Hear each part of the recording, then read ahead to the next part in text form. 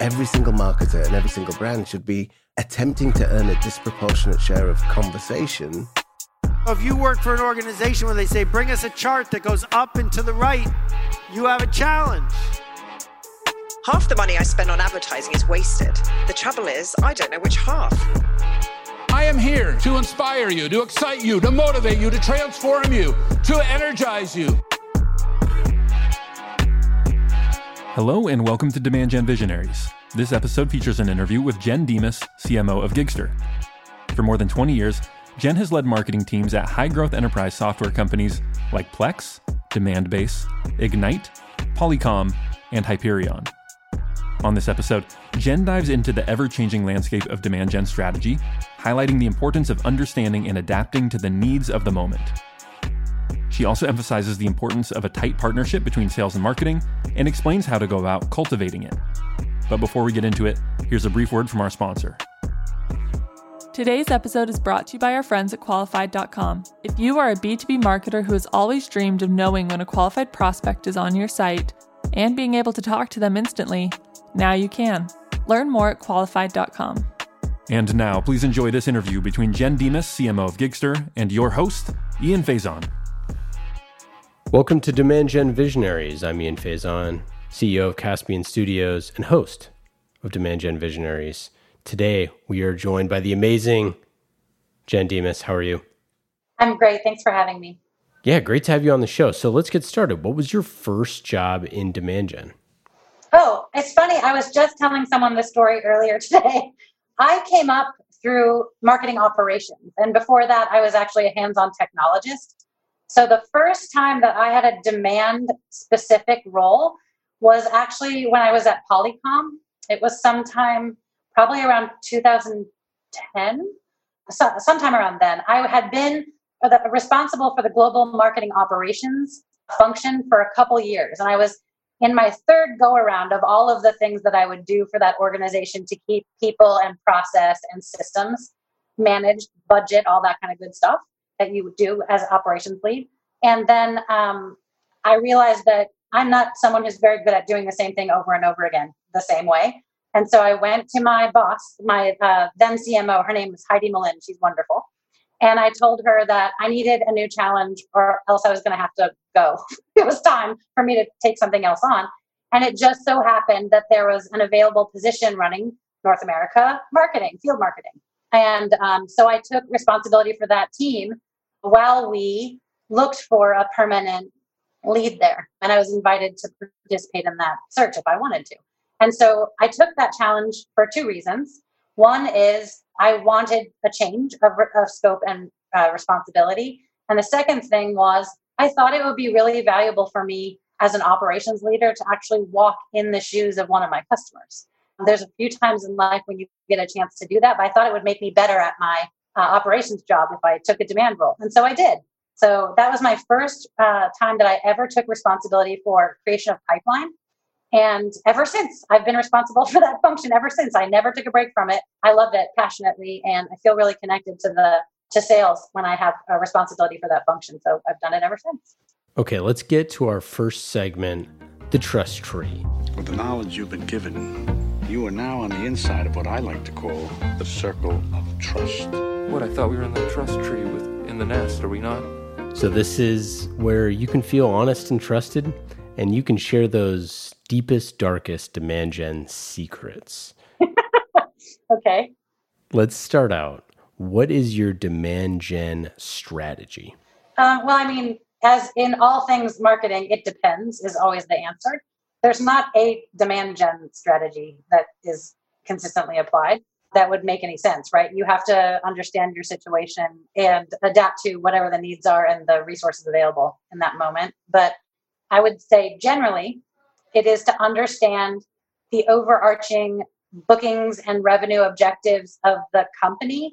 And you need to understand them in detail. So not just by a time frame. So what are the bookings targets for this quarter, next quarter? What's the rolling for pipeline coverage that's required? Who are our target accounts? Who are the persona that decide and influence purchase? Once we understand those things, what is their journey that they go through in making a purchase decision? my demand gen strategy at a very high level, a combined motion where we discuss who is better suited to, for example, create awareness in target accounts. Is probably going to be from creating awareness in our addressable market all the way through to closing and retaining business and creating upsell if you're a SaaS business, which I've worked with SaaS businesses for the last 12 years. So that's always the case. And so how do you organize your marketing team and where does demand gen fit in that? Again, it depends. It sort of depends on what the team is that you walk into and again, what the overarching objectives or the near and long-term objectives are of marketing. But typically, I end up having demand function that is usually partnered with operations. And it usually also contains the SDR function. I prefer that. And we can talk about that more in a second because I know that's one of those age-old debates. But so that's demand.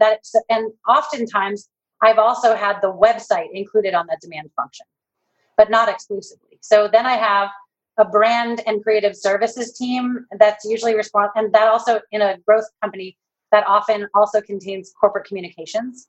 So the way we set it up at Gigster, actually we had website responsibility in this team too, strangely, given what I just told you. But we have so PR and influencer marketing and creative services, brand management, the corporate positioning, all of that stuff managed on one team. And then I have a product marketing function. Product marketing function that pairs tightly with engineering and product management. That's like the basic three that I set up in a growth company.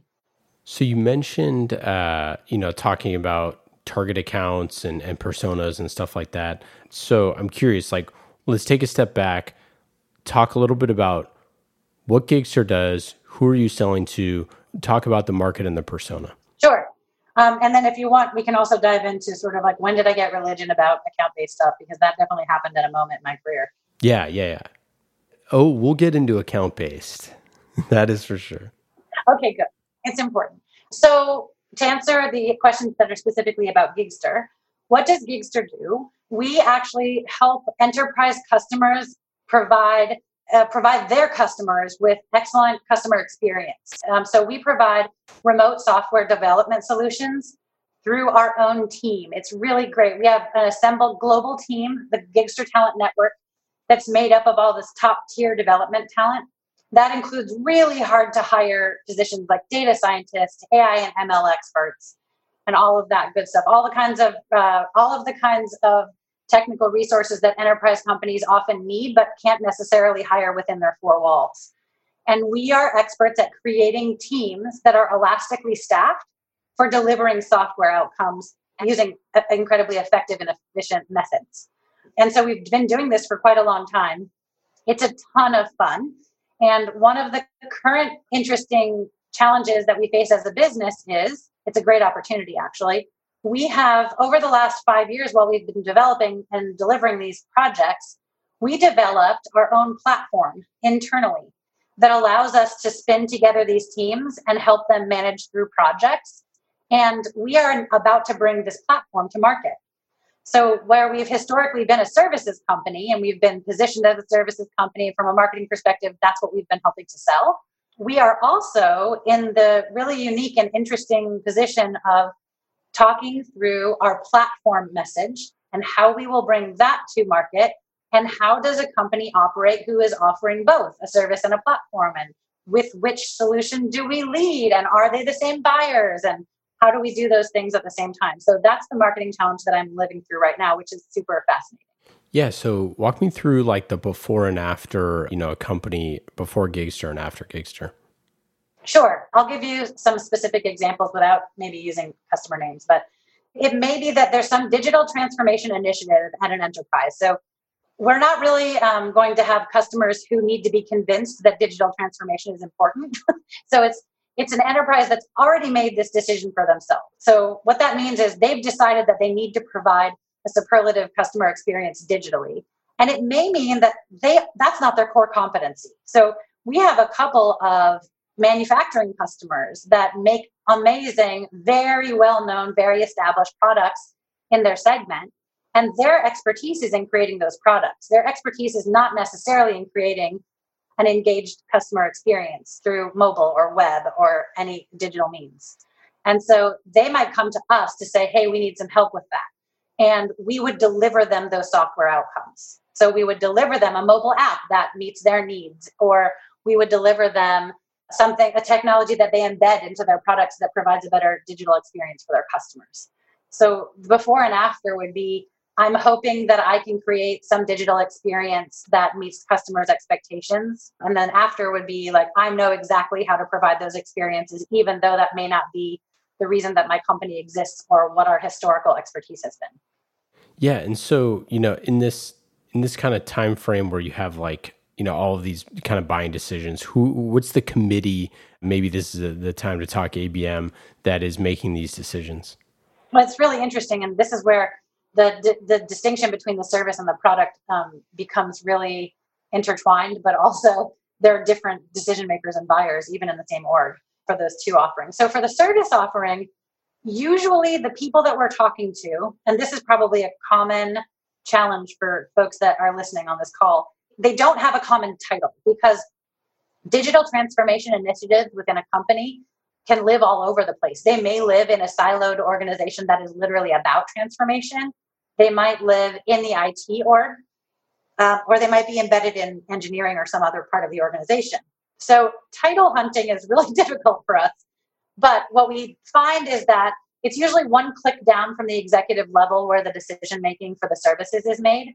There's a massive initiative that needs to be undertaken, and there's a person who is responsible for helping to drive that initiative. And that's our decision maker and buyer today. It means that we have to influence the CIO or the leader, the C-level leader in many cases. But the decision maker and the person with whom we will interact with most commonly is usually one click down from that. I'd imagine that makes it a little more difficult to plan those type of campaigns when it's around, a topic, and it's a topic that might not necessarily be the thing that they even call it internally, right? It's like, digital transformation is a term that some people love, some people don't love. If you're not choosing a title, or if you're not, kind of title hunting, are there certain triggers or things that you're looking for, whether it's from like a search perspective or just like a signal to the market perspective? So you can't count on titles in this case to help you at all. It's one of those things that, it's an emerging area of business. And so there are not consistent titles applied. So we have a loose list of titles that we do look into. But if we're talking on the phone to someone, we ask certain kinds of questions to see what their scope of responsibility is. But if you're trying to talk about what's the digital footprint of these people and how do I listen to see if someone is a good target for us, there absolutely are conversations that you would be involved in digitally off of our site. So we listen for people talking about distributed teams or remote work. These are and actually I started laughing when I said that too, because obviously everyone is remote today. But last year when we were having this conversation, it was really interesting because we'd be talking to companies and they weren't convinced that their work could be done remotely, right? So we used to have a conversation with people to say, no, actually it can. What you should be thinking about is who are the best people to get this work done, not who are the best people that will sit in the four walls of your company in Indiana that will do this work, but rather where are these people on the planet and get them ready to work for you. The funny thing is that now we're living this global experiment of remote work. So everyone has been convinced that this is a thing that does work. But if I was having a predictive conversation to say, how could I find these people? They're talking about digital transformation, customer experience, employee experience, perhaps digital transformation, innovation. They're talking about remote work, distributed teams, a lot of questions about staffing, hard to find talent. Those are the kinds of things that they're talking about. AI, ML, all that kind of stuff too, because there are some specific types of projects that we do really well that many companies struggle with. Sure. Yeah, that makes sense. Especially for, them looking for a very specific solution, for one AI project or something like that. That makes sense. So do you find that, as you're developing this, demand motion, that those folks are looking for a solution, or are they looking for a way to solve this, and they know they need to staff up? Or are you fighting against kind of like you mentioned earlier, I don't even know if this way of life is something that would even make sense for our company? So it used to be that so pre-COVID, they had an initiative that they wanted to undertake. And for the most part, companies who were trying to create digital transformation, many of them still lived with this belief that there was this hard to find talent that they couldn't hire, and they needed that talent to be at their office, right? They might have said, like, we've put in place some agile software development process. And so in order for us to run 2-week scrums and to have everyone working well together, they must all be co-located. And so some of our conversation historically was like, no, you don't. You don't all have to be sitting in the same four walls. And sometimes we could convince people and sometimes we couldn't. Even very innovative companies who provide amazing consumer goods products, for example, that we all use, they have some very dated beliefs about remote software development, interestingly enough. Now that has changed, as I just mentioned. We have to spend zero time talking to folks about that now. So now it's more like you have a constrained environment. You are working remotely. You are by definition working remotely, and you have hard to find talent, and you don't necessarily have the expertise that you need to execute projects that you must execute in order to be successful in your business. So for us now, it's more a matter of that they know they need to do it. They may think they have a talent problem. For example, they might think, if I only had a data scientist or an AI ML expert or a React, resource or node, then they think they could get their work done. But our conversation with them is to convince them that it's not individual talent, it's how you enable and empower teams to work well. That's what drives outcomes, and that there are unique ways to do that drive better outcomes than the way that people have historically approached those projects. How does the interplay in this scenario, in your kind of go-to-market, go between, demand gen and sales? What does that look like? One of the things that I love the most in the world is my ability and my need. I need to partner tightly with sales. I don't believe that sales and marketing exist as separate functions from each other. They're all connected and a part of driving customer value and bookings and revenue. And so my favorite thing is to sit down together, sales leadership and marketing leadership, and to understand what the objectives are of the joint organization, and then just plan that out together. So I'm never operating in a vacuum, and neither are they. We're completely transparent with one another. For me, that relationship with head of sales is next to my relationship with my boss, the CEO, my most primary relationship at work. And it's something that it has to be strong so that we're doing the best job we can for the company. And so what I've done the last bunch of times is we've agreed on language and how we're going to measure from engagement all the way through to closed won and beyond. And we use the same signals to measure health. So we jointly determine monthly or quarterly goals, and then we just measure. And then we constantly talk to each other about what is working and what is not. Where are we on with our goals and where are we off, and what can we do together to fix that? And then, you have this other part of the business, the talent network. Are you responsible for marketing that? Like, what does that look like? Yeah, it's a good question. It was one of the things that excited me the most about this opportunity, because I'm a B2B girl, right? I've just been doing B2B technology marketing for my entire career. And this is the most like a B2C motion that I'd ever had. So that interested me academically and as a professional challenge. But the other reason that I'm excited about it is it's a true pleasure. Like, this is an amazing talent network. These are people who have made intentional decisions about how they spend their career. They have skills that are highly sought after, and they have a life that they are choosing to live in a particular way. So we have folks all over the world with these great skill sets who choose to work the hours that they want to work, and they can dictate largely, the dollars that are driven for their effort. And then they can do other things. We have folks that, code half the day and surf half the day. We have people who work 6 months on and 6 months off. So I really think that this is, an area where we're going to see so much of this in the future in many, many different industries.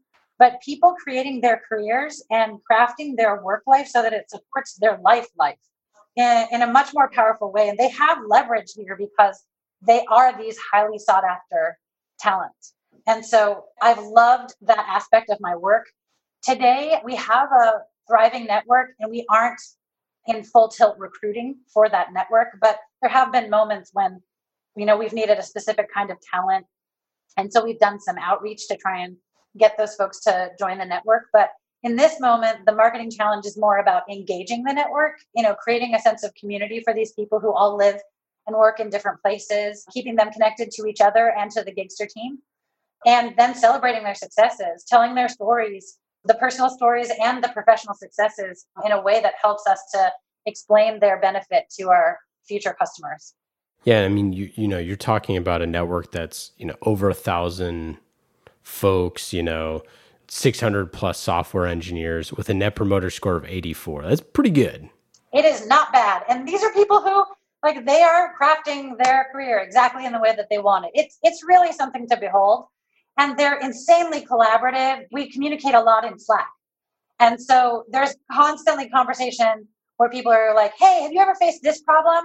What have you guys done about this? Or I have an idea. What if we did that? And everybody jumps in and contributes. And it's really vibrant and inspiring. Very collaborative, really creative work. All right, let's get into our next segment, the playbook. This is what's great about sports. This is what the greatest thing about sports is. You play to win the game. Hello? You play to win the game. This is where you can open up that playbook and talk about the tactics that help you win. Can you give me 3 uncuttable budget items? I thought about this before we were speaking, and I've just been in so many different situations in my life when cuts are necessary. So I don't know that there's a cuttable thing. I think you have to adjust to the current situation, to the requirements of the business in the moment. There are a lot of things I would prefer never to live without. And if I think about them, from a team perspective, I always want to have tight alignment with sales leadership. So that relationship being strong and in place is not negotiable for me. So there's one uncuttable thing, right? My constant connection, accountability, transparency, and strong relationship with a selling org. That's something that I don't feel is on the table. It can't, if that's out, it needs to be fixed.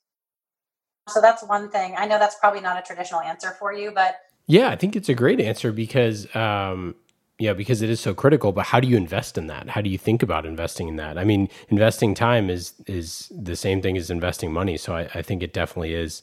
It definitely is an investment. Yeah, and I mean, for me, like I said, it's not negotiable. So it's a relationship that needs to be cultivated, constantly fed, and the way that it is cultivated is through constant communication. So very, very frequent. I know there's always a conversation about how many times a week should you meet with these people.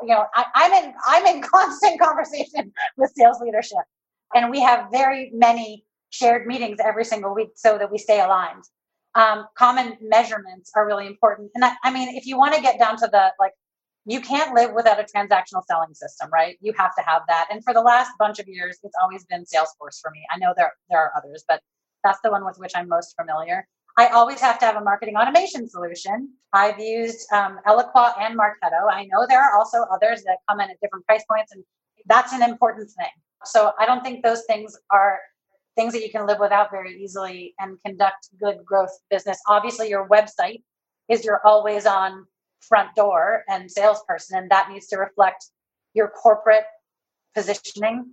What is your value to prospects and customers, but it also needs to engage folks from a demand perspective, and it needs to speak to investors and potential employees and all that. So very, very important. Those are the 3, you can't really not have those things. I guess that's it from a technology perspective. Speaking of website, being the front door, we talk about it a ton on the show. We talk about how, important that is, but are you integrally involved in the way that your website is crafted? Are you, writing copy, checking copy? How do you view that stuff? Because I know that websites oftentimes the CMO's baby. So I'm curious, is it yours? Well, I can speak to you about I'll start with Gigster and then I'll take a couple of giant steps back and tell you some other experiences. But we had a challenge when I got to Gigster, which was we did not have consistent positioning So every person that you spoke to described what the company did, what its value was, for whom it was, like what corner of the room did we claim. Everyone described that differently. And so fundamentally, even before I came on, I got aligned with the CEO that was something that needed to be addressed from a corporate level. And so right away, we conducted a corporate, like a cross-functional exercise about determining our positioning. And then our website had been around for a really long time, and it had a ton of content on it, but it was very hard to understand. Like, it was hard to wade through that content and find what you were looking for. And so we actually just built from scratch. We built a very thin website that was really about the corporate positioning that told our story very cleanly. And then since that time, we've been adding in content. Because it's a growth company and the message is new and the team is all new, everything's new, we're all involved in those decisions. So one of the things that's been interesting over the last year and a half is we started off with a brand heavy website because we built it from scratch, and it was only 4 pages in the beginning. And then we have since that time been adding in a lot more engaging content as the year has progressed. And frankly, we are in the process of redesigning and rewriting the homepage right this minute. We're going to be launching another one that is a lot more demand focused. So if you were to look at the website today, you could see it's actually beautiful and it tells the story of who we are, but it's not as engaging as it should be as a B2B website from a demand perspective. So we're focusing more on creating deeper engagement from the homepage in and putting more places that people can dig into content on the homepage than currently exists. And yes, I am involved in those conversations. Do you want me to tell stories of previous websites? Feel free. I mean, go for it. Yeah, I would love to hear more. I mean, a contrasting web experience was when I was at Ignite, they have a really strong SMB go-to-market. That's sort of their cash cow. And their website isn't just a place that people go to consume information. It's also where customers transact. Like, they become customers through that website and they engage with the product as the website is a front door. And so that is a completely different need and function within a business. So that website, there was some things that were not negotiable because they were transactional, right? They were how people did business with Ignite.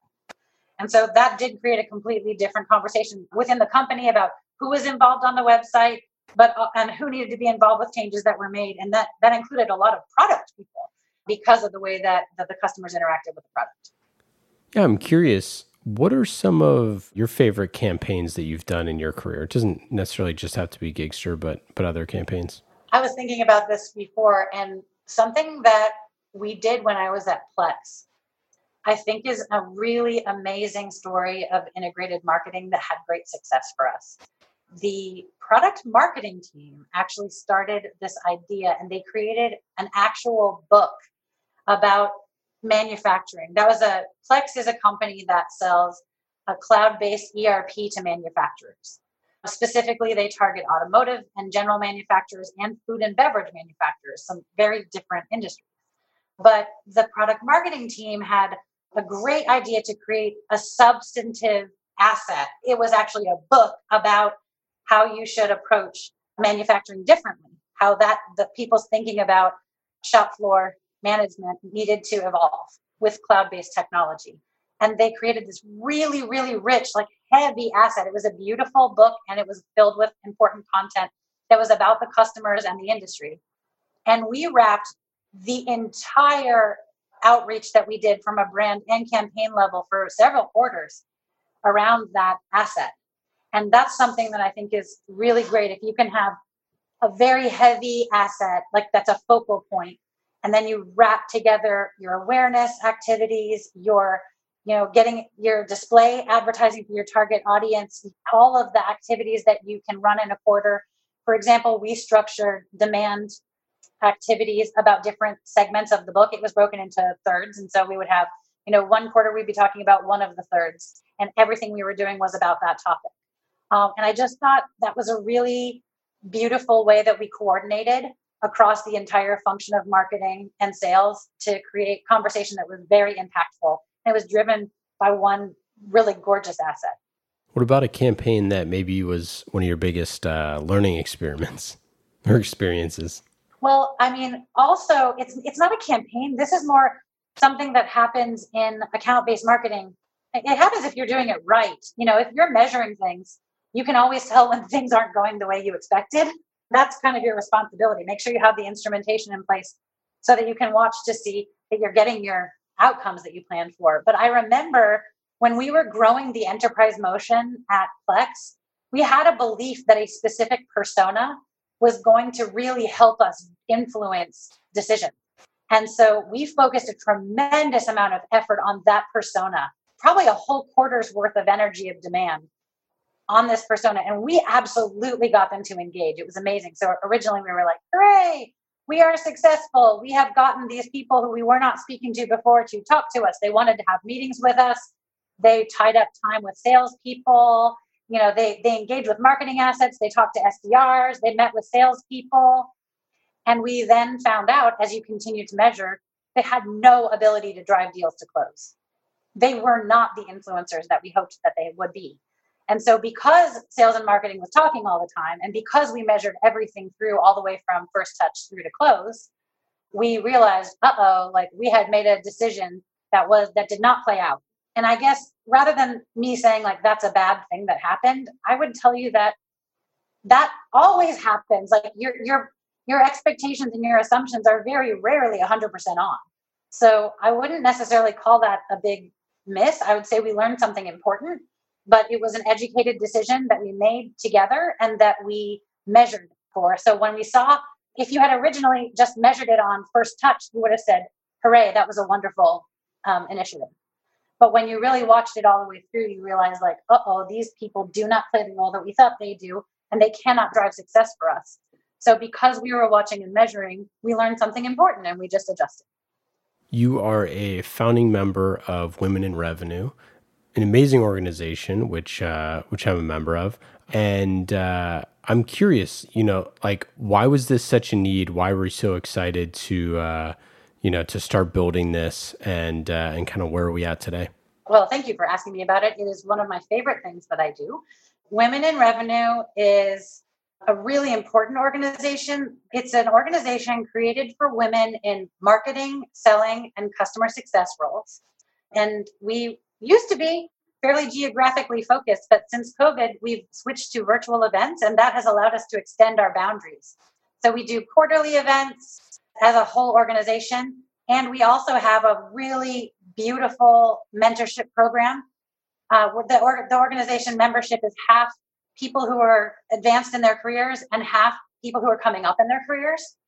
And the goal of the org was to create a place for conversation to help everyone move themselves forward, a place to ask questions, a place to get support with your work, but also with the dynamics of work that are unique to women. And I'm so proud of this organization, how we've grown. We're 3,000 members a couple years in, and that's blown all of us away. Honestly, every time we look at the reg numbers, we're just thrilled and proud. And it's just such a nice thing. For me, it was important for me. I was able to have the success that I had because I had all of these powerful, strong, generous women around me. And I am so happy to have a place for me to have those same kinds of conversation with people who might benefit from my experience and expertise. And so that's what drew me to the organization in general. And that's what keeps me working so hard at it and being so proud of the initiative and the organization. Thank you for being a member. And I would encourage anyone who's listening who isn't currently a member to go to womeninrevenue.org/join and become a member. It's something so incredible and powerful. What marketing trends are you excited about that are coming up? Well, I mean, so many of these things that we're talking about are only a couple of years into real. So again, just like the testing and measuring thing, I think there's so many things that we're doing now that we've been doing for a handful of years that still have a lot more evolution to have. I think I'm academically interested in this conversation about, how important is an MQL? Should a form really be should you really create friction between the person engaging with the content or not? And those conversations interest me. And again, I think the answer is it depends, but that's someplace that I spend a lot of time thinking about that. I love the fact that all of these technologies that are coming out now allow us to understand so much about the buying journey and the digital footprint of our prospects. well before they're interested in us so that we can understand how to provide more value to them. So just continuing on those sorts of trends that have been around, for the last 10 years or so. Let's get to our next segment, the dust up. Uh-oh. Here comes trouble. You may have heard that there was a dust-up involving yours truly. And now we've got a wild scrum with fights breaking out all over the place. And it is getting really ugly as we've got punches and kicks. This is where we talk about healthy tension, whether it's with your board, your sales team, a competitor, or anyone else. Have you had a famous or memorable dust-up in your career? I struggled thinking about this because, of course, if you think about the Lencioni, Healthy Teams book that he's written, sorry, I'm blanking out on the name right now, but there's this concept that you need to have enough trust in the relationship of the executive team so that you can have healthy conflict. That is the goal of having a healthy executive team. And so when there is conflict, I always consider that a sign of health. As long as it's respectful conflict and you're saying things in the best interest of the business, even things that are hard, that's the goal, right? You want to have a conversation where you can say hard things and you can talk through things. So I really struggled to come up with a story that I thought was that would qualify as a dust up that wasn't something healthy. I went way back in my Wayback Machine. And when I was responsible for marketing operations, way back at PeopleSoft, one of my very dear friends in the world was responsible for sales operations. And that was when these functions were much more siloed than they are today. And we got into, interestingly enough, back in the year, whatever that was, 2000, 2004, we were fighting about attribution. If I look back on that now, I remember really coming to blows about, no, our systems show that marketing sourced this. And sales saying, no, our systems show that sales source this and everything from marketing is garbage. It was sort of that age-old conversation. And it was a really ugly argument about who sourced which work. And we've come such a long way in terms of our ability to measure those things in ways that we all agree. It goes to that whole thing of coming up with instrumentation that's common across functions. But also, interestingly enough, that operations leader has since become a head of sales, a head of marketing. She lived as a CMO for many, many years, and sometimes she still is, and a COO. So she's walked in all of those shoes now, and we've both had those attribution conversations a million times. But that is something that I remember that was a real battle point back in the early 2000s. Let's get into our quick hits. These are quick questions, quick answers. Just like how quickly you could talk to someone on your website with Qualified.com. Qualified.com is the presenting sponsor of this show. They're the best. We love them. Check them out. Go to Qualified.com. Your prospects are on your website right now. They're ready to buy, and you can have a conversation with them. It's great. Links in with your Salesforce or whatever. They're awesome. Check them out. Quick hits. Jen, are you ready? Yes. Number one, do you have a skill or hobby that you picked up during shelter in place? We've done a lot of jigsaw puzzles. We've played cribbage almost every single day. And we have acquired a third dog. So I'm getting to be a good dog trainer. When everything is lifted, what is the first place in the East Bay that you're going to go eat? I don't even know the answer to that. That's an excellent question. I don't know. I've been locked down so long, I can't remember. I don't either. And I've been thinking about it a lot because I live in Oakland and there's so many choices. Oh my gosh, there's so many great places to eat in Oakland. It's funny, this is not in the realm of quick answers at all, but for real, my habits have changed about that. Like we used to go out a lot, and I think that's going to change for me. I've got, we're saving so much money by not doing that. I don't know that I'm going to go back to that whole eating out all the time thing, but who knows? If you weren't a CMO, you could be anything else. What do you think you'd be doing?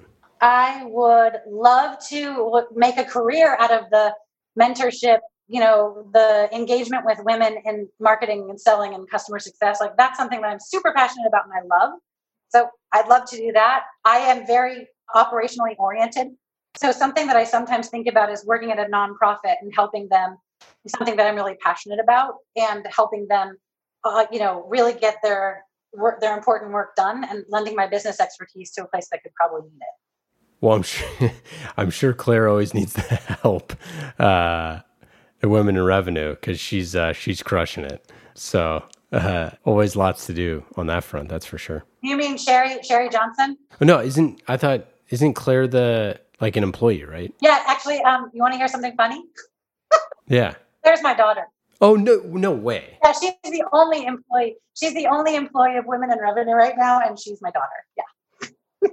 Wait, so, okay, that's hilarious. I'm just putting the names together, and it's so funny because I was on a call with her a few days ago, and I saw on your LinkedIn your name, and I was like, why have I seen that name like really recently?